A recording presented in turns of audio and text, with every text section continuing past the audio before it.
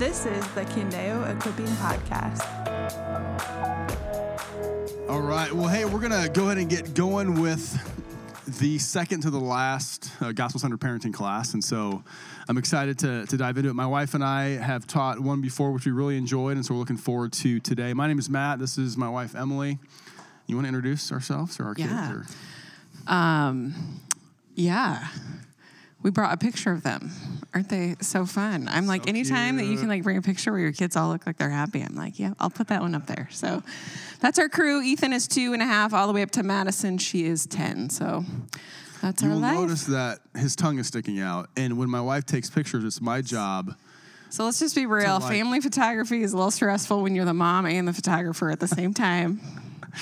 So we're like, this isn't real. This isn't real, peeps. So my job is to like either get the kids to look good or to behave or to really smile. Good. And my kids have this two of them have this really cheesy smile. Like it's like, no, like don't do that. Just smile normally. And so anyways. So he's doing cartwheels behind the camera. Yeah. So I'm doing a bunch of stuff. And I'm like, Ethan, put your tongue in your mouth. Yeah, he's just done by this point. He's just put your tongue in your mouth. So we're going to show you the progression. This is Ethan. He is like, he doesn't usually cry. He like disappears from the world. Like he's like, the 2-year-old's room is like, he's so easy. He just stands in the middle of the room and looks at the floor. I'm like, it's because he's scared to death, And so he's like going into like disappear mode right now. Now he's like, okay, sister. And this is reality.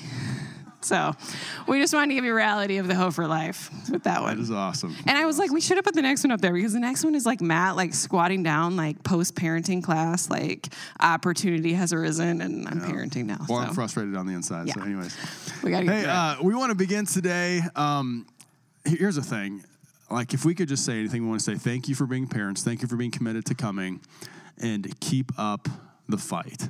Whether you have kids on the way, whether you have one child, whether you have a bunch of kids, whether you're a single parent, whatever that looks like, the fight, the long-term effort is worth it. And so this isn't necessarily an end-all, be-all, but we do have a couple of Starbucks gift cards in my desk that were kind of like just burning a hole there. And here's the thing.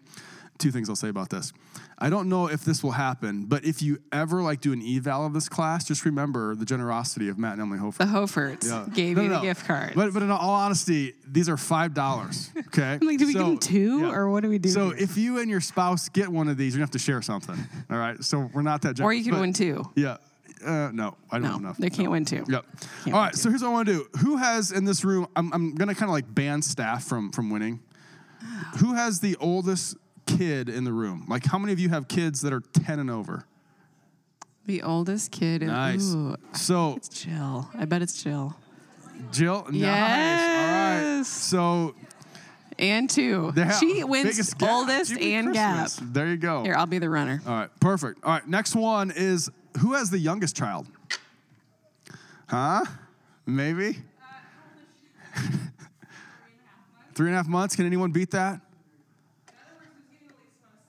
Yes. All right, you get a gift card. Emily, you can come up and get it, or Emily can take it to you. All right, next is who has the most kids? How many of you have 3 or more? Nice. Does anyone else have 3 or more kids? 4? Nice. Yeah, nailing it. There you go. Next is, I know some of you do not yet have kids, but you're kind of taking this as kind of like, okay, this is how I want my parenting to go when they arrive, right? Which is great, which is very, very cool. So who has the closest due date to today? Those of you who are, yeah. What's your guys' due date? Oh, there you go. And my last one is, do we have any single parents in the room this morning?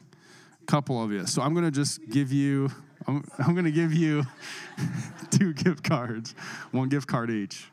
Awesome, guys.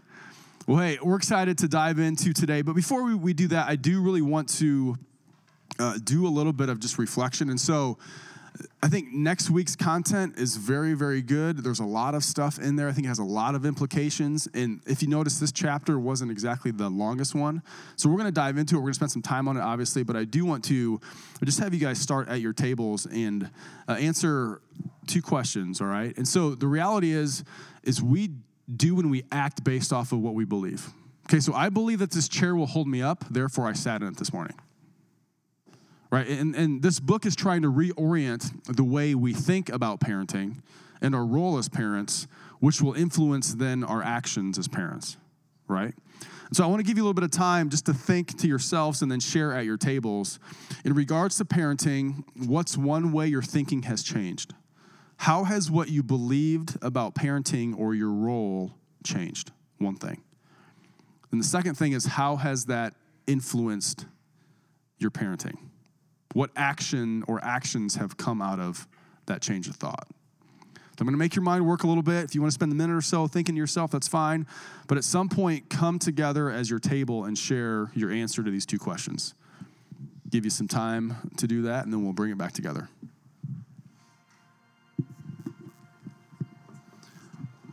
All right, so we'll kind of bring it back to the larger group, and we'll have more time to share at tables and discuss. And here's the thing. I hope and we hope that as you read something, as you learn something, as you discuss these things, as your thinking in some way shifts, that your actions follow. Knowing full well that after an 8-week class, it isn't like you're magically the best parent ever. I mean, parenting is a lifelong thing, and you're always going to fail. Right, but with God's help and his leading and your reliance and rest in him over time, your parenting can improve. And so it's awesome just to hear stories of, here's how my thinking has changed, and here's an action that has followed. I'll share really quick. I tend to be just somebody who's like, next thing, checklist. All right, so I'm trying to get from one thing to another as fast as I can, typically, right, so I can get more stuff done. And quickly parenting, especially in high-tension situations, doesn't typically work well. So I think my biggest mind shift or shift in thinking has been, don't see tension or conflict or disobedience or whatever you want to call it as an inconvenience or burden to you, but see it as an opportunity to shepherd and care for your kid. Like, that's probably the thing that sticks out the most in my mind.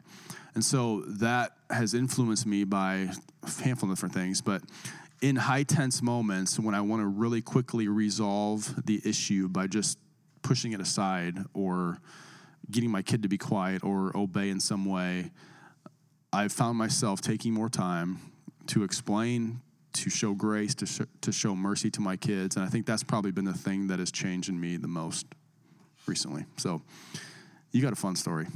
Yeah, am I sharing these with friends or me? You're sharing the Rockwall story. Rockwall story. I literally was in the middle of this. I'm totally going to be talking about this on Sunday morning.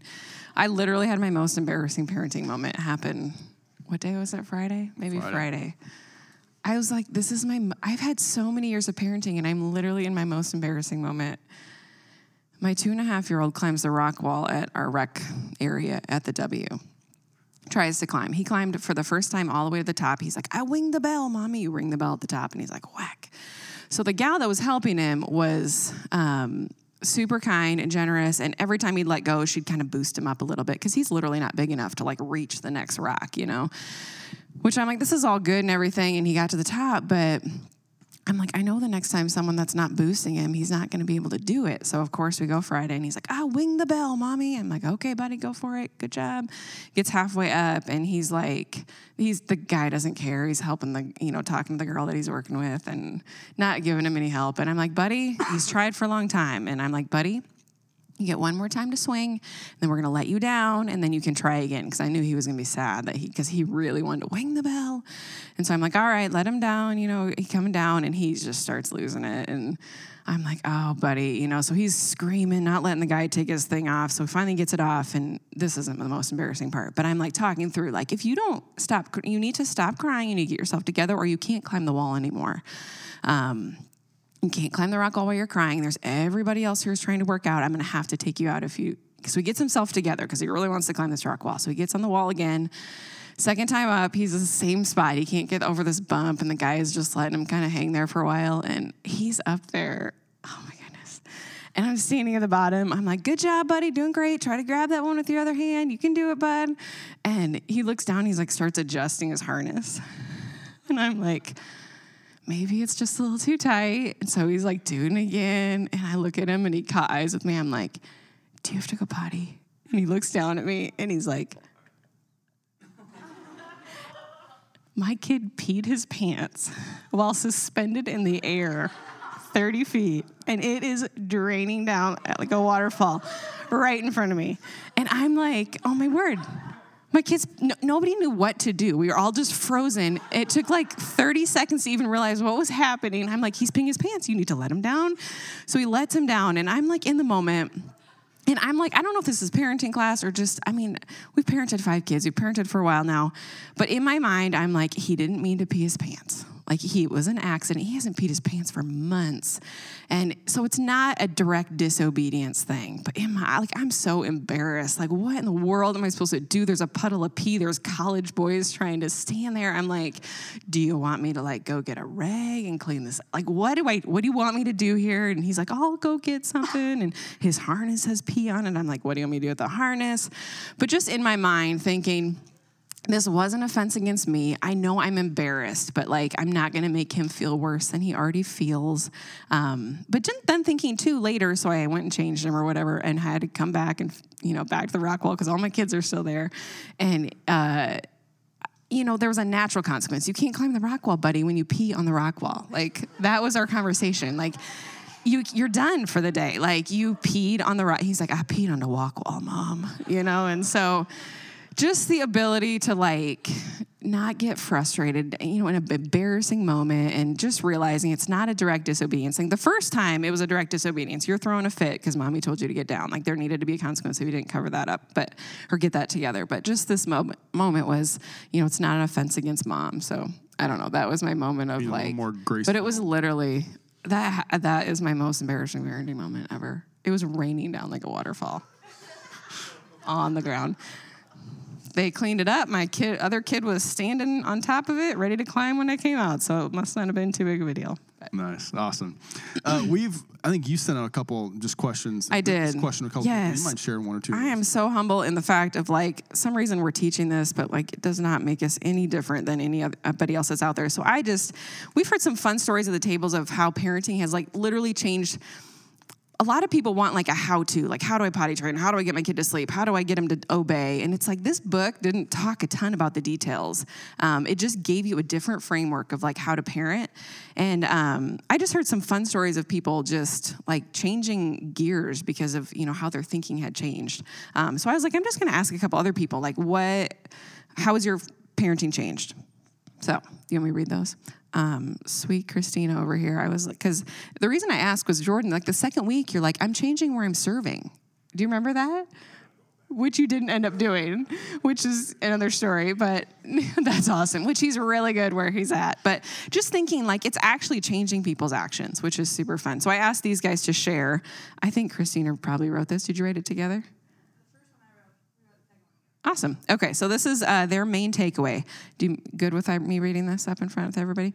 Going through this parenting class has been a challenge, a good, healthy challenge, that is. We enjoyed hearing the stories from other parents about the day-to-day struggles they are going through and appreciated hearing about some other failed attempts to try to help their children learn how to be humble, fruitful, and kind.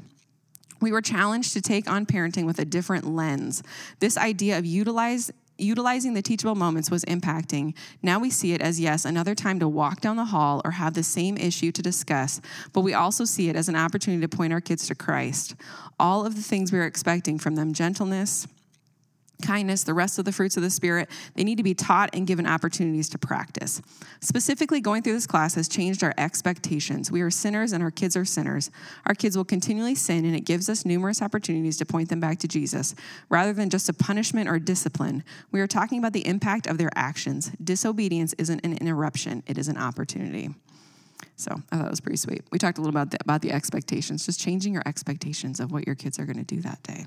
It's such a big thing. All right, this next one is from a sweet mama who's not here today, but I'm going to read hers anyway. It says, I've really enjoyed this class and book. I never really understood my role to be God's ambassador and how much I was missing the mark on showing my children mercy and grace. The tools and information have helped me to parent better, but this whole journey has been God's way of breaking me of my pride and selfishness and drawing me closer to Him. I have finally figured out that God didn't give me children to just produce a next generation and continuation of our family. Rather, they have been given to me and to us as a way to understand just how much I need to take for granted, just how much I need and take for granted God's mercy and grace in my own life. A few weeks ago, my boys, 11 and 7, were being normal and fighting in the back seat of the van. Before this class, I would have reacted out of emotion and felt as though they were sinning against me and inconveniencing my life and my trip in the car. But now I can see things differently. And I know it's not inconvenient to take the time to help them to see their sin and point them towards Jesus. I'm still not very good at it, and it will take practice. But the environment in our home regarding our honor and discipline has changed. Glory be to God.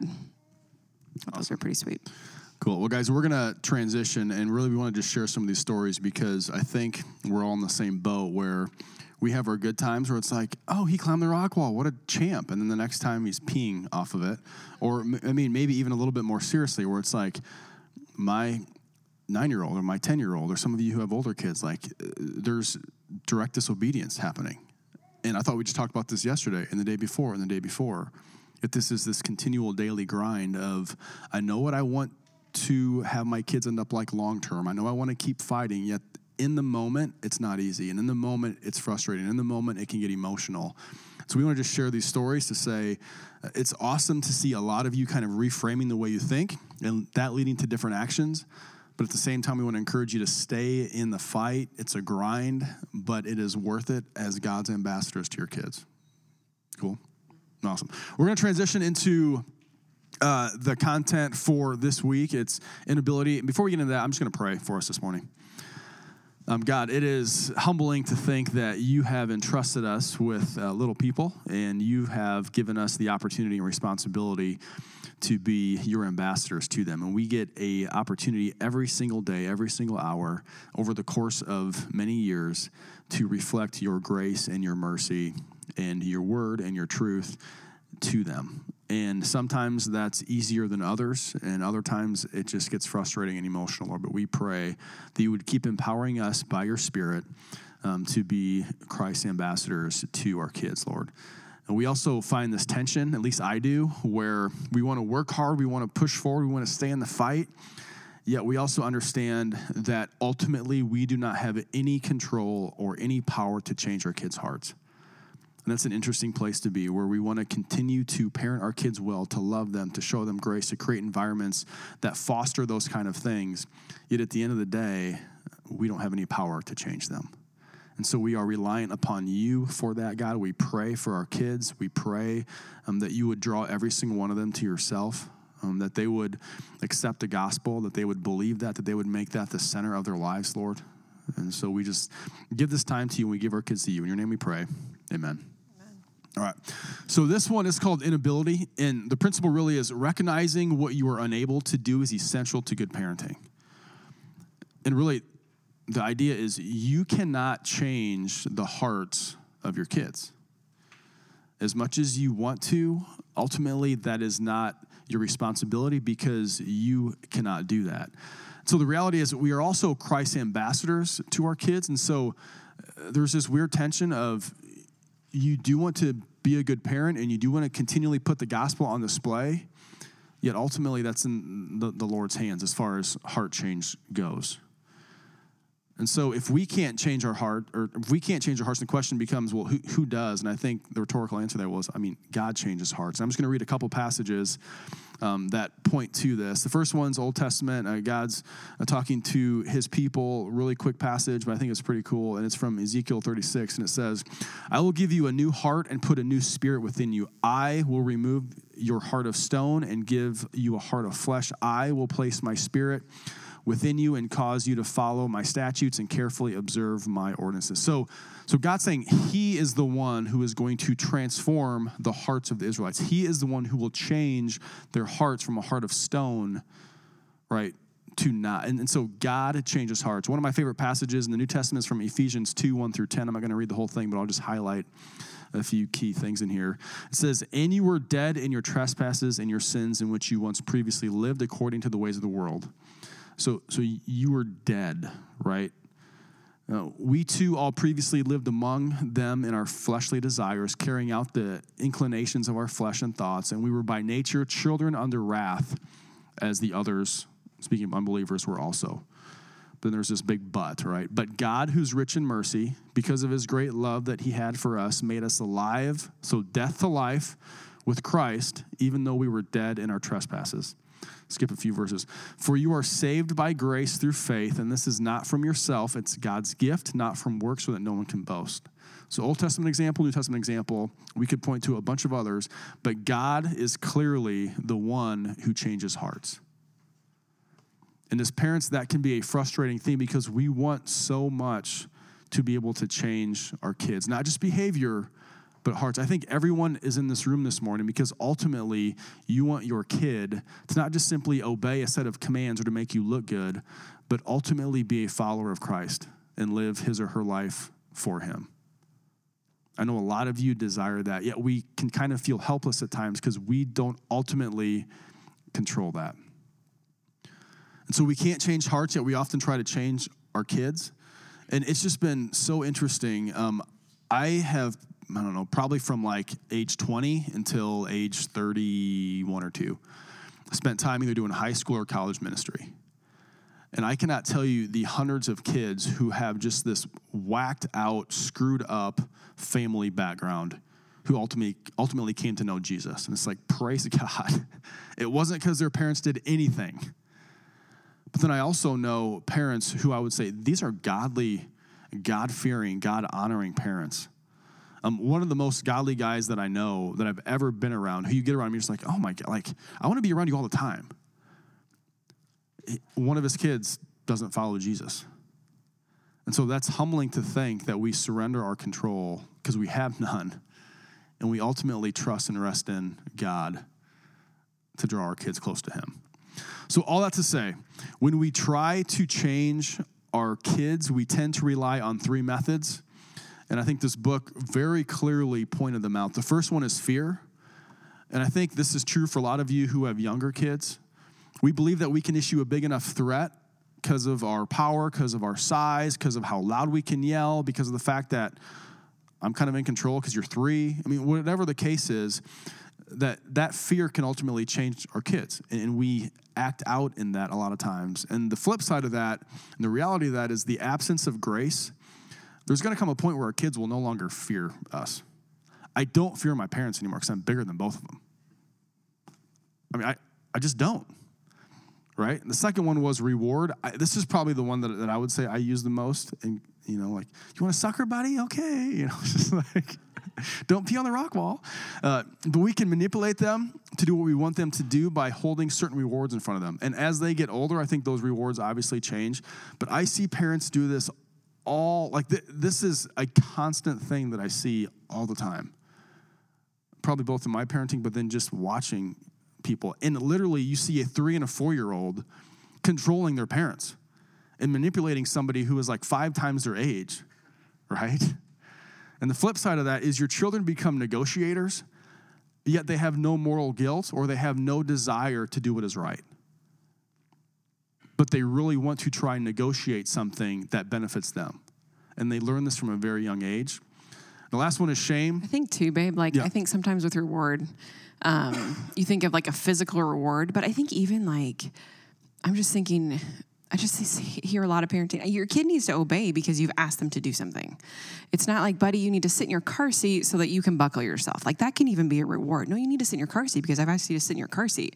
You can also buckle yourself, and no, you won't buckle yourself if you don't sit, but the language that you use, like rewards can come in all different kinds of forms. So just thinking about parenting my own kids, I think that has been something I've learned a lot of, like, you need to sit down and put your shoe on. No, not because something will happen after that, just because I've asked you to sit down and put your shoe on. We're going to be patient. We're going to wait till you sit down and put your shoe on. You can get creative on how you actually help them follow through with that. But just thinking about rewards, not just as like suckers and candy and whatever, but just you obey because I've asked you to, not because of whatever's going to happen after that. And there's natural consequences. I'm now rambling, but so just thinking outside the box with rewards. Awesome. Last one is shame. Trying to shame and guilt our kids into doing what's right. And I've seen of people, both young people, high school, college, but also people who are in their 20s, 30s, and 40s, whose parents did this a long time ago, who haven't yet escaped the bondage of this shame and guilt that they feel. Like, that's a crappy thing for a kid to feel, whether he's 5 or 25, right? And so this leaves a long-term negative legacy, and really your kids ultimately get sick of getting put down. And so the relationship between you and them just continues to separate and divide until you have no authority in their lives.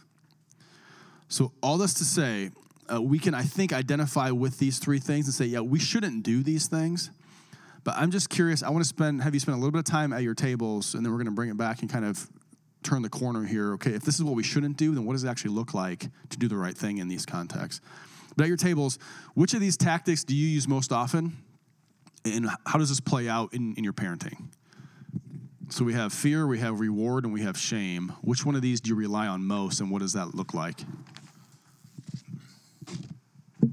Give you about 5 minutes. All right, we will bring it back to the front. Hey, before we move on, I mean, does anyone have any comments? Or do you guys all, like, can you relate to these three things, or at least one of the three? And then there's, like, situational, well, is this shaming, or is this? And, I mean, it's kind of a hard tension to walk. Yeah, totally. And I think, too, like, we were talking, and, like, I just also don't want to lean on the end of, your kid still needs to, obey. Like, we just want to make, like, that is a goal. That's a good goal. But just I think we're talking, like, about ways not to do it. You just need to keep having conversations about, well, how do I do it then? And we're just talking about I threw out an example to Matt. Something I do I did it with Ethan the other day. I was like, buddy, you are freaking out. And, like, everybody here is trying to work out at the W, and they're having a hard time focusing because you're screaming, buddy. And, like, I kind of thought it was a good parenting move. And Matt was like, is that shaming? And I'm like, I don't know. Like, I'm still trying to think through that. And I don't know if it is or if it isn't, but just, like, continuing to lean in of, like, just the verse in James 1 that says, God will give you wisdom. Like, you just have to ask for it. He'll give you wisdom without finding fault. And, like, you're going to make bad parenting moves, and you're going to try stuff that doesn't work, and it's okay. Like, you're not going to be a perfect parent, and you're going to try stuff, but just continually to have the framework of, like, is this shaming? Is this reward? Like, we talked about potty training. Like, is there an okay time to have a reward? Like, chores, like, maybe, like, that, God is going to give you wisdom on how to raise your kids, but just continually having the filter of, it's so good to just continually be thinking about these things. I think two things for us. One is just tone is huge, right? Because if I'm like, everyone around here is trying to work out, and you're being the little whatever that is preventing, that's like putting a huge burden on him, right? Like, oh my gosh, I just peed off the rock wall. The other one, though, is more of like, buddy, do you see everyone else around you? Do you see anyone else screaming? Like, you're just helping them be aware of the situation, right? And I think those open their eyes a little bit, because their view is only on themselves, Yep. And I just so hesitate, too, to embarrass my kids, because Ethan's going to be like a 10-year-old, so I don't know. Yeah, I just don't want to make him please feel don't bad. share this with your kids when my kid's 10 and they're like, he's doing so good in potty the training. Kid in the podcast He just had who one peed off bad the rock wall? day. Yes, you were. I know. Yes, you were. I don't know. I'm always aware. Like, even Facebook, like, I don't think it's my job to, like, put my kids out in front of the world when they don't even know I'm doing it. I'm just a little sensitive to that. So cool. Give me grace. And I think something else that we talked about too was it's great to help your kids see natural consequences to things. I mean, that's good. Or natural rewards, too. Yes, or yes, natural rewards or natural consequences, good and bad. But when you start manipulating it, and it's like, well, if you don't, and then and it's like, then they start becoming little expert negotiators at 3, 4, and 5, and before you know it, they're outsmarting you, right? And so that's what you want to stay away from.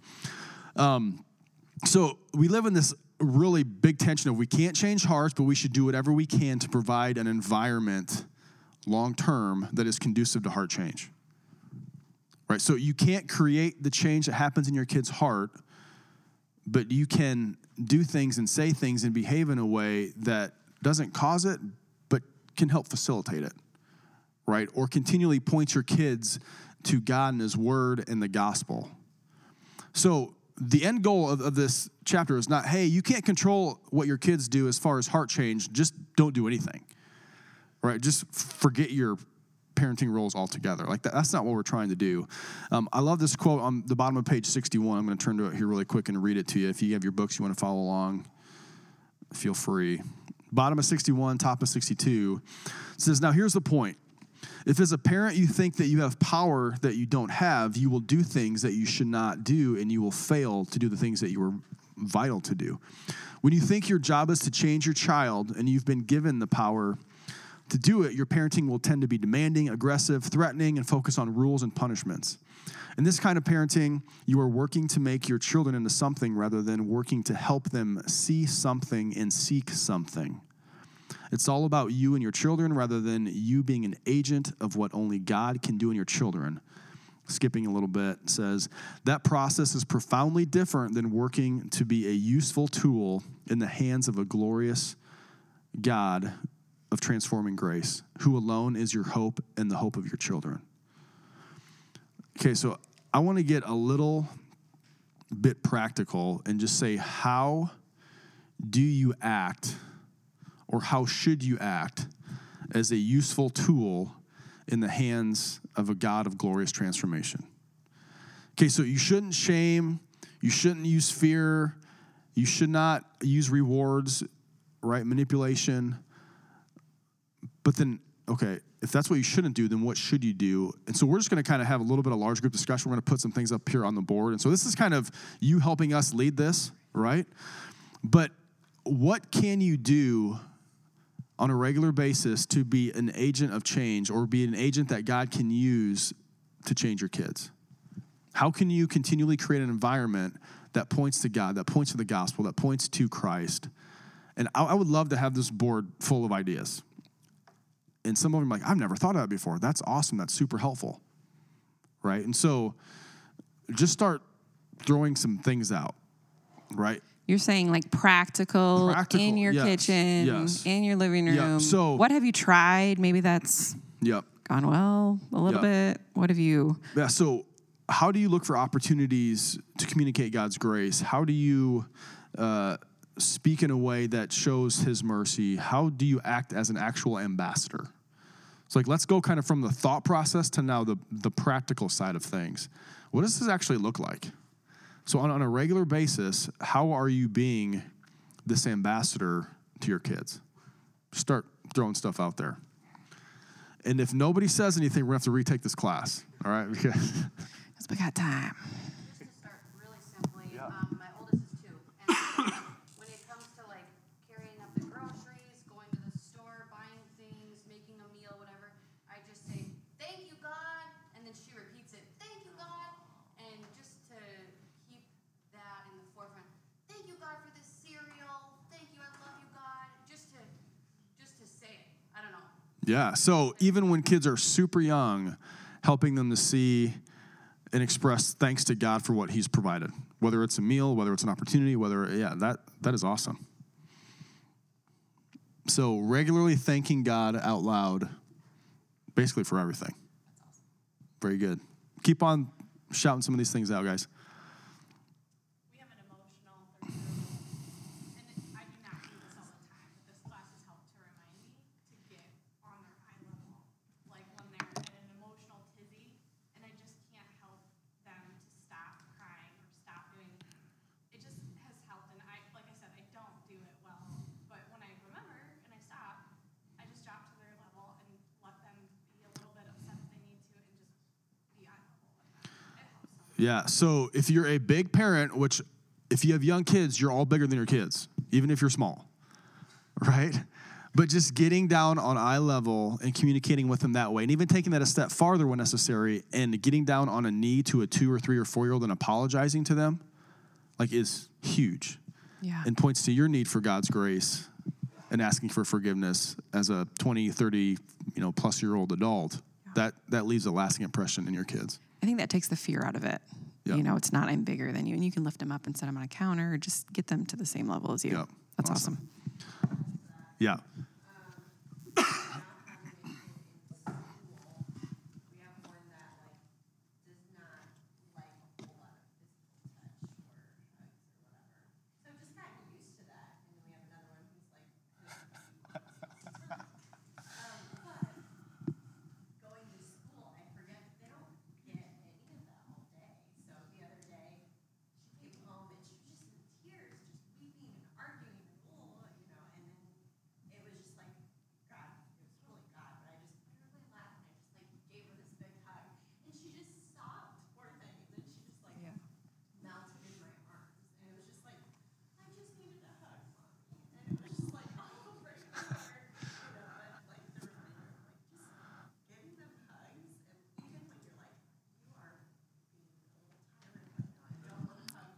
Yes. The actual act of crying is a physical stress relief. Like that has helped me in parenting a lot because my reaction is stop crying. It's not that important, but just letting them cry is like physically helping them. That has helped me in those moments sometimes. That's awesome. Yeah, and that's a great. I mean, just physically embracing your kid, even when they don't deserve it. I think that is huge. What else do you guys have?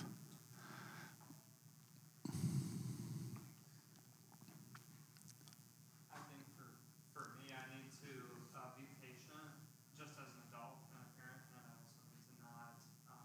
When my mind goes to what are all the onlookers thinking, I need to just block that off because I think those two things drive my action. Yeah. So just being patient with your kids and not being driven by the perception of others, especially in public. I mean, that's a huge, because at least my mind immediately goes to that. Like, what does everyone else think? Why is this lady looking at me like this? Well, it's because my kids are crying, right? But just ignoring that and blocking that out, I think is huge. I think consistency is big. We have the Bible. The Bible's consistent, never changes. I think our parenting style should be fairly consistent on discipline. You can't give them, it's okay today, but tomorrow's going to be wrong. Yeah. Yeah. So just generally being consistent with your kids, I think, is huge. Awesome. Just morning, get people where they need to go, because, there's no distractions. They're buckled in. It's just a good time to talk about the sky or the clouds, the sun, whatever. Talk about creation and what God made, or talk about, or it's a time for mom to apologize for how she acted this morning, or just, I don't know, we just had a lot of good conversations. Yeah, so leveraging time in the car. We're at a stage now where our kids are starting to do things at different times at different places. And so one of us typically is driving one or two of them somewhere at some time to something. And so we often find ourselves with our kids going to basketball or volleyball, or I'll find myself with Madison alone or Elliot. And those are awesome times to do everything you just said, right? Be honest, be open, ask good questions, point to God's work in your life, in creation, ask for forgiveness. Really, for us, it's not always the most calm in our house just because we have 7 people in there. But if you can get in a car with one person like that, that works really, really well. I think it's also intimidating because you're not facing each other. I think that's why laying in bed is kind of good too sometimes because it's not so intimidating. I think I've thought a lot, like I can't change my kid. I can't change their heart, but I can put a lot of God's word in them. And in a dark night when they're in a bad moment, some of those older kiddos, I'm just thinking about like they have God's word and it's like they can't run from that. That will go with them wherever they go. So we've tried lots of little things as parents, and the only thing that's consistent is just reading to them God's word.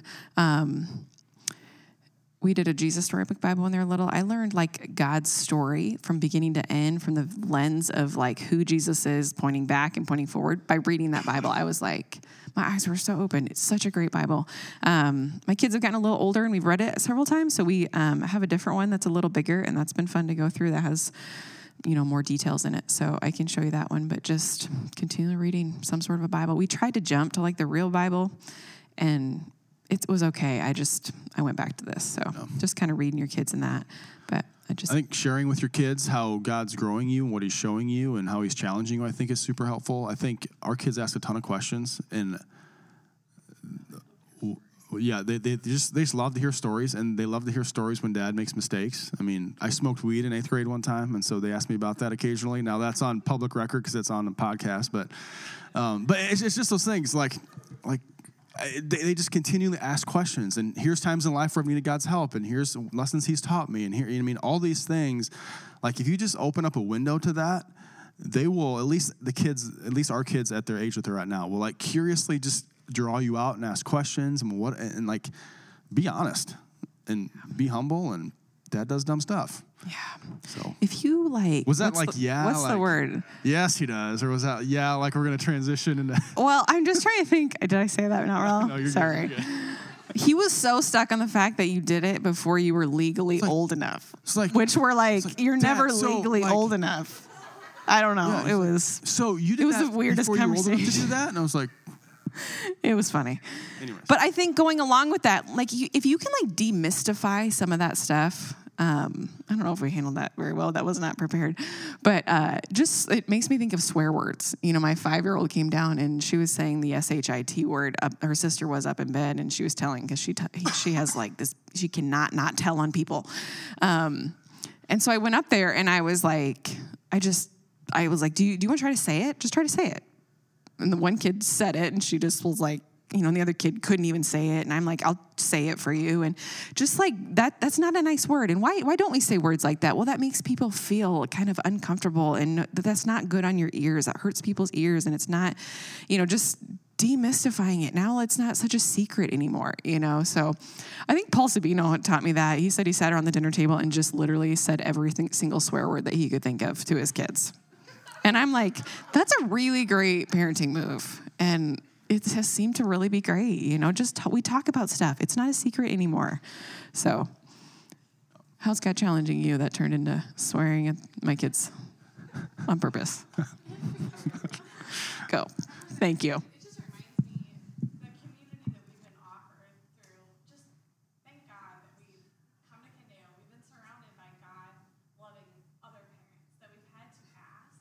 Yeah. So having a community of other parents like this work is, and just so many other parents in this room that have been like, oh, my kid's doing this, and they can pour into us. So having people to ask for, like we met with Jake a long time ago, like how do you physically discipline your kid? Yeah. And that was a long time ago. Jake walked us through his methods, and we still use it to this day.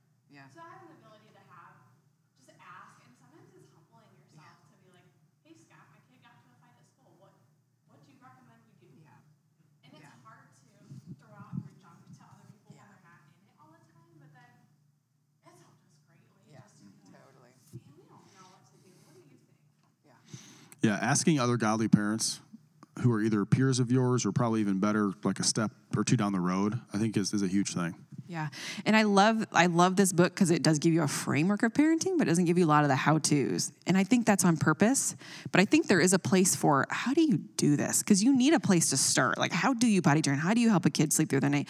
What do I do when you had an 8-year-old that was going through this real long season of not sleeping at night, and I was so frustrated, and it ended up she was just so scared we had lost her dog. Our dog had woke up, and then we had to put him down in the middle of the day, and she was scared that she was going to wake up tomorrow with a bleeding tumor and die. That, you know, like just walking, like what do I do? You know, how do I get my kid? So some of that how-to stuff is really great one-on-one, because people can give you physical ideas, you know, that you need, but you still need to lean in, because your kids are your kids and God has given them to you for a reason. And he will give you wisdom.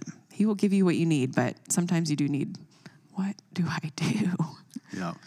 Well, we're going to transition into kind of the closing part. And really, I mean, these are all great. We could probably speak a few more practical things up here and fill this board if we had more time.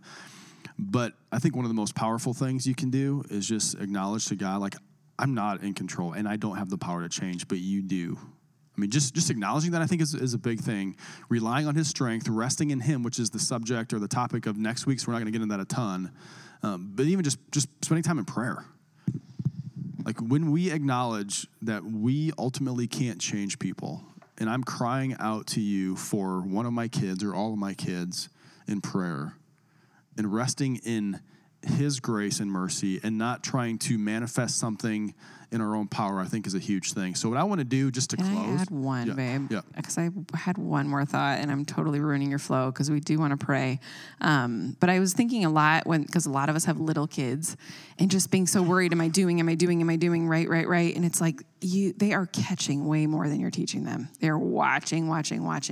And so just like, am I sharing the gospel where they are just standing there listening to mom do that? Like that, I think is so huge. You know, just, Mom, I read this verse this morning. Let me tell you about it. Just out of the overflow of what God's teaching you.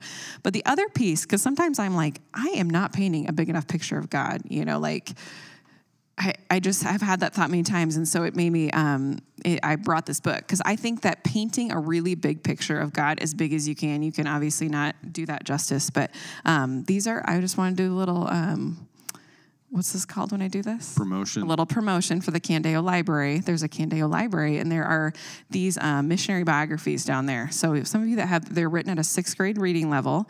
And so we just picked this one up, and Maddie and she's been reading it, and it's written at a 6th grade reading level, but I'd probably read it too, because there's some hard things in there. Like I was just reading about Amy Carmichael. She was a missionary in India. And how did this go? There was a 7-year-old that the mom sold her 7-year-old to the temple, the Hindu temple, to be a temple prostitute because she needed favor with the Hindu gods. Like that's what happened. And so she's 7 and she escapes from the Hindu temple and finds Amy Carmichael. And so just thinking about those things of like, those are some big things for a 9-year-old to walk through. So, but like painting a big picture, like those doors were open for that little 7-year-old to find Amy, and just how God used her to do that. And so I think missionary biographies are just some other ways that you can just paint big pictures of who God is. I just think traveling overseas has helped me realize that God is really big. Sometimes it's hard to see that in the little world that we live in. So Awesome. Prayer, babe. Prayer. Well, this will lead into next week. Rest. And ultimately, we have the opportunity to come before a heavenly Father who loves us and cares for us and has shown us grace and mercy like we do not deserve. And handing our kids over to him and saying, please, God, give me wisdom, give me strength to parent well. Please draw them to yourself. Please change their hearts because only you can. So I would love, we're about out of time. If you want to turn and either with your spouse or with a smaller group of people, I would pray for a handful of things. Pray for your kids. Like pray that God, if they're not believers, that God would change their hearts. But then also pray for yourselves as parents, that he would just show you wisdom, that you would have the strength to rely on his power and not your own. And pray however else you feel led. But I want to end this time in prayer, so kind of get with a smaller cluster, maybe with your spouse, whatever that looks like at different tables, and then you guys are officially dismissed after you're done praying. Thanks, guys. And hey, my wife and I will stick around if you want to ask us questions too. So.